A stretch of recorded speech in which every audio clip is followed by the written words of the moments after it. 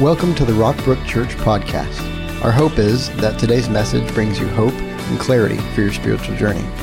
We love hearing how God is working in your life. Feel free to share any stories of how this message gave you a new perspective and hope. Email us at church@rockbrook.org to tell your story. Well, good morning. Good to see all of you. Did you get any sleep last night? Kaboom, baby. It was awesome, man. We're so glad you're here with us. Glad all of you who are watching online. We appreciate you joining us as well. Ever since I was a kid, I have loved road trips. And I love to get in the car and ride literally for hours and hours and look at the scenery. And I especially love to do that in the West.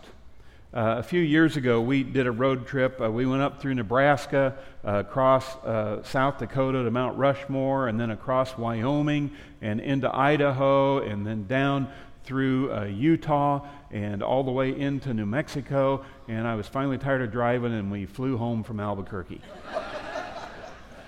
But I loved it, and we had actually done a side trip to Birmingham, Alabama and back right before we started that trip. We were in 15 states in 14 days, and it was just absolutely awesome.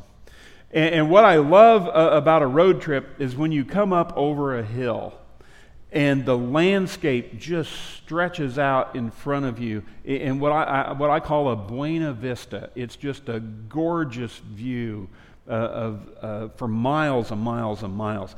And I love what happens, even here in Missouri and Kansas, when you come up over the crest of a high hill and you just see this gorgeous view, and everybody in the car goes, whoa, because it just takes your breath away.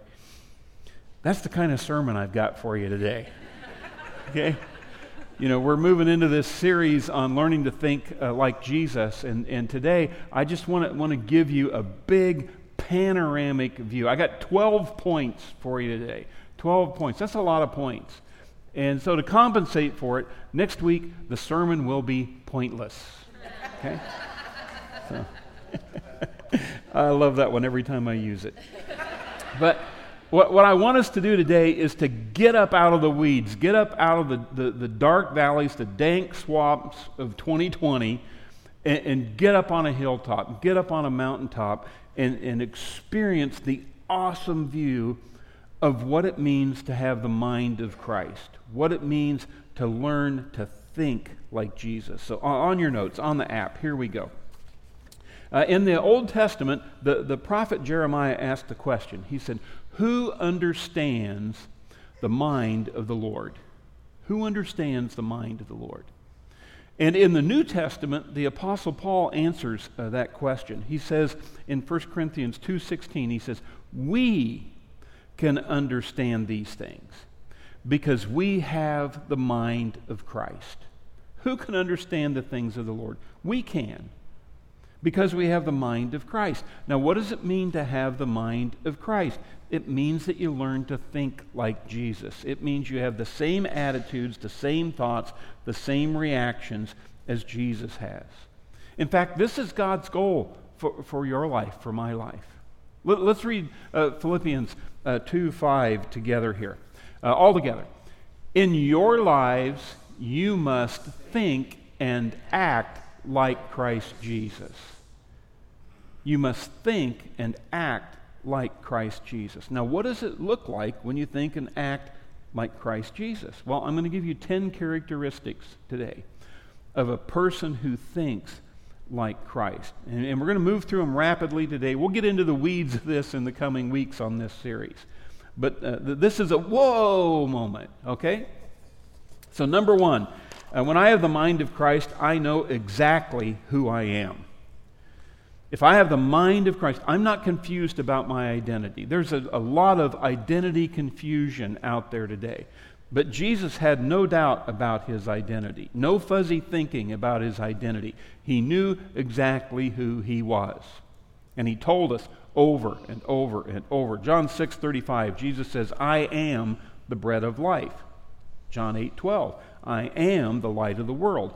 John 10:11, I am the good shepherd. John 11:25, I am the resurrection, and the life. John 14:6, I am the way, the truth, the life. Mark 14, I am the Son of God. And just a few times where Jesus just defines his identity, because he had no doubt about who he was. And God wants you to know your true identity as well. Now, why is this important? Because if you don't know who God made you to be, then other people will decide for you. Other people will try and force you into their mold, and you will be manipulated by the expectations of others. You won't really know who you are. But if I have the mind of Christ, I'll know exactly who Jesus Christ created me to be. Number 2, when I learn to think like Jesus, I not only know who I am, but I know God's purpose for my life. John 8:14, Jesus says, I know where I came from and I know where I'm going. Do you know where you came from? Do you know where you're going? You know, Jesus settled his purpose very early in life. At the age of 12, he's teaching the elders in the temple. Mary and Joseph, his parents, come in. They're like, what are you doing? And he says, don't you know that I must be about my Father's business? He knew his purpose at the age of 12. Parents, children can understand this at a lot earlier age than we often think.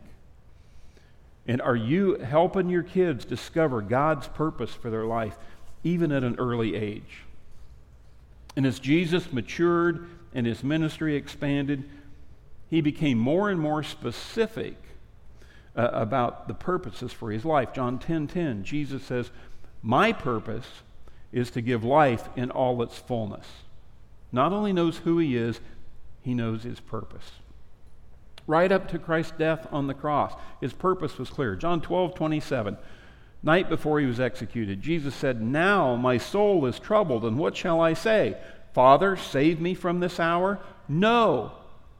It is for this purpose that I have come to this hour. He knew who he was, and he knew his purpose. And he wants you to know who you are, and he wants you to know your purpose as well. And you get that when you get the mind of Christ. That's why we're doing this series. Okay? Number 3, when I have the mind of Christ, I'm always aware that God is with me. John 16:32. Jesus says, I'm not alone because the Father is always with me. Jesus lived his life in the presence of God. He stayed connected to God, no matter what was going on around him, no matter how busy he was. And when you have the mind of Christ, you'll be able to say like Christ, I'm not alone because I know the Father is always with me.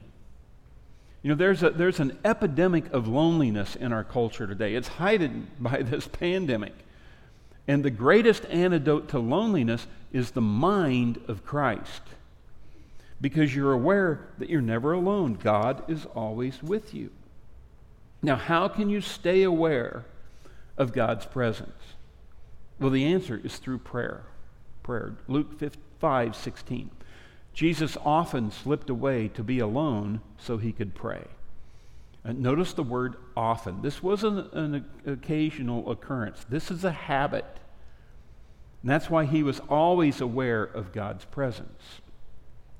So how often do you slip away during the day to pray? You know, would your day go better if you had those moments where you reconnected, you reflected, you got renewed, recharged, God recast his vision for your day and what you were doing?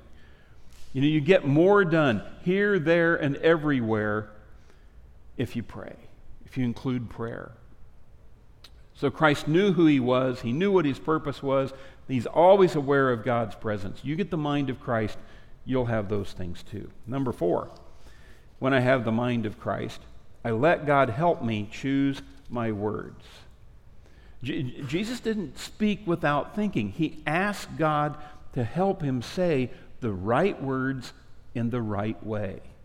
John 12:49, I have not spoken on my own. Instead, the Father who sent me tells me what I should say and how I should say it. You know, it's not just what you say, it's how you say it. I mean, would you have happier relationships? Would you have less conflict in your life if you let God tell you what to say and how to say it? If your mouth gets you in trouble, the antidote is to learn to think like Jesus, to have the mind of Christ. Because when you learn to think like Jesus, you'll talk like Jesus. You'll know what to say, how to say it. Number 5. When I have the mind of Christ, I don't worry about pleasing everyone. Are you worried about what other people will think? Are you a people pleaser? Well, if you have the mind of Christ, you don't worry about pleasing everybody. Instead, like Jesus, you will focus on pleasing God. Jesus was never manipulated by the response of the crowd. He wasn't he didn't seek the approval or the disapproval of other people. He just lived his life for an audience of one. And when you have the mind of Christ, you'll live for an audience of one. John 5:30, Jesus said, I only try to please the one who sent me. And wouldn't that simplify your life? You know, if you're trying to please everybody, about the time you get Group A happy, Group B's displeased. I mean, you just can't please everybody. And Jesus says, I'm not even trying to do that. I'm just trying to please the one who sent me. Matthew 3:17, God says, this is my beloved Son, in whom I am well pleased. Because the truth is, you can't please everybody. Jesus couldn't please everybody. God can't please everybody. Right now, somebody's praying for it to be sunny today. Right now, somebody's praying for it to rain. And believe it or not, right now, somebody is praying for it to snow. Okay? That's just the way it goes. You can't please everybody. And so you've got to decide, who am I going to live my life for? You know, whose approval are you depending on for your happiness? You know, what if your answer to that question was God and God alone? Now, please don't misunderstand me. People get confused about this. That doesn't mean that you have to make everyone else mad at you. Okay? Sometimes Christians think that, you know, if I'm going to make God happy, it means everybody else has got to be mad at me. No, it just means you make God happy first. It just means you make God the happiest. You seek to please Him. Number 6, if I'm learning to think like Jesus, if I've got the mind of Christ, then I depend on God's power instead of my own. You know, most of the verses today are just quotes from Jesus. It's just words coming from our Savior Himself. In John 5:19, Jesus says, I assure you that the Son can do nothing by Himself. He can only do what He sees His Father doing. Jesus says, I can't do anything on my own. I can't do this by myself. Now, if Christ is dependent on God the Father's power, what about us? How do you know if you're trying to live life in your own power? You're tired all the time. You're tired all the time because human energy runs out. Human power runs out. And so when you've got the mind of Christ, you realize, I can't do that. I've got to depend on God's power. Number 7, if I have the mind of Christ, I forgive my enemies and those who hurt me. Jesus is hanging on the cross in agony and pain. His lifeblood is flowing out of Him. The people who have crucified Him are mocking Him. And Jesus says, Father, forgive them, for they don't know what they're doing. That's the mind of Christ. That's what it means to think like Jesus. You are willing to forgive the people who are hurting you, have hurt you the most. Who's hurt you the most? What hurt are you holding on to? When you hold on to hurt, you're hurting yourself. It's like drinking poison and hoping it kills the other person. It just makes no sense. Unforgiveness is irrational. That's why when you have the mind of Christ, you have a forgiving spirit. Because you're thinking the way God thinks, and God is forgiving. And Jesus doesn't stop just with forgiveness. He goes farther in Matthew 5:44. He says, look at the verbs in this verse. He says, love your enemies. Bless those who curse you. Do good to those who hate you. And pray for those who despitefully use you and persecute you. Love, bless, do good, and pray. Do that to your enemies, to those who hate you, to those who persecute you, to those who speak evil against you. Why would I do that? Because you have the mind of Christ. Because thinking like Jesus is the most forgiving, the most healthy, the happiest way to live. Number 8, when I have the mind of Christ, I'm willing to sacrifice for others. John 10, Jesus says, I'm the good shepherd, and I lay down my life for the sheep. I sacrifice myself for the benefit of other people.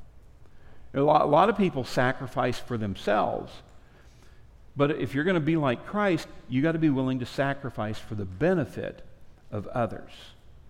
Mark 10:45, he says, I came here not to be served, but to serve others and to give my life as a ransom for many.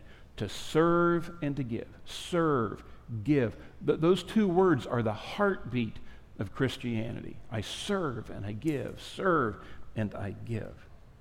Jesus said, it is only in giving your life away that you'll ever really know what it means to fully live. On your notes there, just off to the side, write down serve day. Serve day. There's a great opportunity. Now, you probably know the most famous verse in the Bible, John 3:16. For God so loved the world that he gave his one and only Son, that whoever believes in him should not perish, but have everlasting life. God so loved the world that he gave. That's John 3:16. But do you know 1 John 3:16? 1 John is a little book near the end of the New Testament written by the same John who wrote John 3:16. And in 1 John 3:16, John 3:16 says God loved and he gave. 1 John 3:16 talks about us and our response. It says this is how we know what love is. Jesus laid down his life for us, and we ought to lay down our lives for each other. That's a much deeper understanding of what it means to follow Christ. That's a deeper understanding of what it means to be part of the church, the body of Christ, what it means to be a believer. God loved and he gave. We love and we give. We serve. 9th characteristic, learning to think like Jesus. I want to do God's will, not mine. In John 6:38, Jesus says, I came to do what God wants me to do, not to do what I want to do. I mean, that is a radical countercultural statement. I mean, almost nobody says today that I'm alive to do what God wants me to do, not what I want to do. You know, today we say, I want to do what I want to do, when I want to do it, where I want to do it, and with whomever I want to do it. You know, nobody says, I came to give my life away. I came to serve and to give. I came to do what God wants me to do. You know, I got to do what's best for me. But when you have the mind of Christ, it changes everything. John 14:31, Jesus says, I want the world to know that I love the Father. You want the world to know that you love God? That is why I do everything exactly as the Father tells me to do. Jesus says, I obey God precisely because I love him. Jesus said, if you love me, you will keep my commandments. Because obedience is an evidence of love. Now, it's easy to do what God tells you to do when it's fun or pleasurable. But what about when God asks you to do something painful or difficult? What about when God asks you to suffer? Now we know the Bible's clear. God did not spare his own Son from pain and suffering. He let Jesus go to the cross. If God didn't spare his own son from pain and suffering, why would I assume that God would spare me from pain and suffering? The truth is, folks, pain and suffering is part of the plan. It's part of the plan. And to think like Jesus means that I want to do God's will, even when it's painful, difficult, even when it costs me something. That's what it means to have the mind of Christ. And the supreme example of doing what God asked me to do, even when it's painful, is Jesus on the night before he goes to the cross, and he's in the Garden of Gethsemane praying. And he knows what he's facing. And he's in agony thinking about the emotional, physical, spiritual pain that he's going to go through the next day. There's the arrest, the trial, the torture, the crown of thorns, the beatings, being nailed to the cross. I mean, he's not just facing physical pain, he's facing the emotional and spiritual pain of bearing our sin, our guilt and shame in his body on the cross. And in Gethsemane, Jesus prays the Gethsemane prayer. He says, Father, everything is possible for you. Please take this cup of suffering away from me. Yet I want your will to be done, not mine. Now, in your life, you will often have a Gethsemane experience. If you're going to be like Christ, you're going to go through the things that Christ went through. And there will be times when you're in pain and in suffering, when you're hurting, when you're praying for some relief. But we need to remember that it was God's will for Jesus to go to the cross.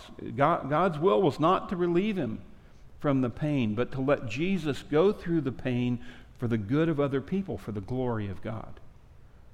And sometimes you will suffer for the benefit of other people. Sometimes you will suffer for the glory of God. It's called redemptive suffering. And honestly, in Christendom today, we've lost sight of that. We just want God to swoop in and make everything fine for us. But when you have the mind of Christ, you understand it's appropriate to pray the Gethsemane prayer. You know, there's three parts to it. The first part is just a prayer of faith where you say, Father, everything is possible for you. You say, God, you have the power to change this situation. And you can pray that too, whatever situation you're in, financial problem, health problem, relational problem, whatever kind of problem you have, you start off by saying in faith, God, you can change this. You have the power to make this better. And you start out with that statement. But then Jesus said, please take this cup of suffering away from me. He says, I'm asking for your help. I want to be delivered from this. It's okay to say that. It's appropriate for you to say, God, you can do everything, so help. That's faith and asking in faith. But there's a third part to the Gethsemane prayer, and that's surrender. And Jesus says, Father, even though I'm asking you to take away the pain, more than anything else, more than relief, I want your will to be done. I surrender to your will, not mine. And that's what Jesus said in the greatest hour of his need. Not my will, but your will. And that takes an enormous amount of spiritual maturity. That's why God often puts us in those positions, because it takes a tremendous amount of spiritual maturity to say, God, I want to do your will, not mine. That's how you develop the mind of Christ. And look at the reward. Look at the results of having the mind of Christ. Philippians 2:8-9. It says, Jesus humbled himself. It was his choice. He humbled himself and was fully obedient to God, even when that caused his death on a cross. What happened? So God exalted him and raised him to the highest place and made his name greater than every other name. The name of Jesus is the greatest name all around the world. It'll be the greatest name forever, forever on earth, forever in heaven. Why? Because he humbled himself and he was obedient, and God raised him up. And if you will humble yourself and be obedient even through the difficult season. God will raise you up. He promises to do that. Finally, 10th characteristic of having the mind of Christ is, I think, with an eternal perspective. When you get the mind of Christ, you begin to think the way Jesus does about your past, your present, your future, about your family, your friends, your neighbors, your co-workers, about life, death, about sin and salvation. When you get the mind of Christ, you have an eternal perspective. And you realize there's more to life than just the here and now. And this is how Jesus was able to handle the pain. This is how you'll be able to handle the pain. What's unbearable is pain without purpose, pain that is senseless. But human beings can endure a tremendous amount of pain if they can see a purpose in the pain and see a reward past the pain. That's exactly what Jesus did when he went to the cross. He looked past the pain of the cross to the reward in heaven. He had an eternal perspective. He wasn't just looking at the here and now. He looked at what that pain and suffering would accomplish for you and for me and for God's glory. If you just look at the now, here and now, you'll get discouraged and give up. But you got to look past it to the reward in heaven. Hebrews says that Jesus was willing to die a shameful death on the cross because of the joy he knew would be his afterwards. Now he is seated in the place of highest honor beside God's throne in heaven. And so whatever pain that you are experiencing, you got to view it through an eternal perspective. Whatever it is, whether it's a health crisis, a financial crisis, a marriage crisis, you got to have the mind of Christ and an eternal perspective. Now, how do I get that? How do I learn to think like Jesus? First, study his life and words in the Bible. I love the Message paraphrase. It says, "Keep your eyes on Jesus, who both began and finished the race we're in. Study how he did it. Study how Jesus ran the race of life. That way you'll get the mind of Christ and you'll know how to run the race too. You got to learn to think like Jesus. So study his life and words. And then ask God to show me the meaning and application of what I read. It's not enough to say, God, what does this mean? No, you got to say, God, what do I need to do about it? What do I need to do? How do I apply it to my life? Psalm 119:18. God, open my eyes that I may see wonderful things in your word. And if you study God's word and begin to apply it to your life, you'll begin to develop these 10 character qualities of the person who has the mind of Christ. Let's pray together. Father, I thank you for our church family, and I pray that you will raise up an entire congregation of people who will think like Jesus. Today, the minds of people have been darkened by sin and sickness, sadness, sorrow, secularization. Our world is a mess right now. Lord, we need men and women who think like Christ. So God, start with us. Start with us. Change the way we think. I pray that as we look in detail at how to have the mind of Christ, that over the weeks this summer, that you will transform all of us into godly leaders that can make a difference in our homes, in our families, in our neighborhoods, in our workplaces, in our nation, in the world. God, for the glory of your kingdom. If there's somebody here today who you've never invited Jesus Christ into your life, there's no way you can think like Jesus if you don't have Jesus in your life. But Christ has promised that if you open up your heart and mind to him, he will come into your life. He will forgive you of your sins. He'll give you a new, abundant, eternal life. And he'll transform your mind. He'll renew your mind so that you can think like Christ. God, what a hope, what a vision you've given us. We celebrate that today in Jesus' name. Amen. Thanks for joining us today. We would love for you to get connected to what's going on at Rockbrook Church. Visit us online at rockbrook.org for service times, small group information, and other ways you can discover your purpose here on earth.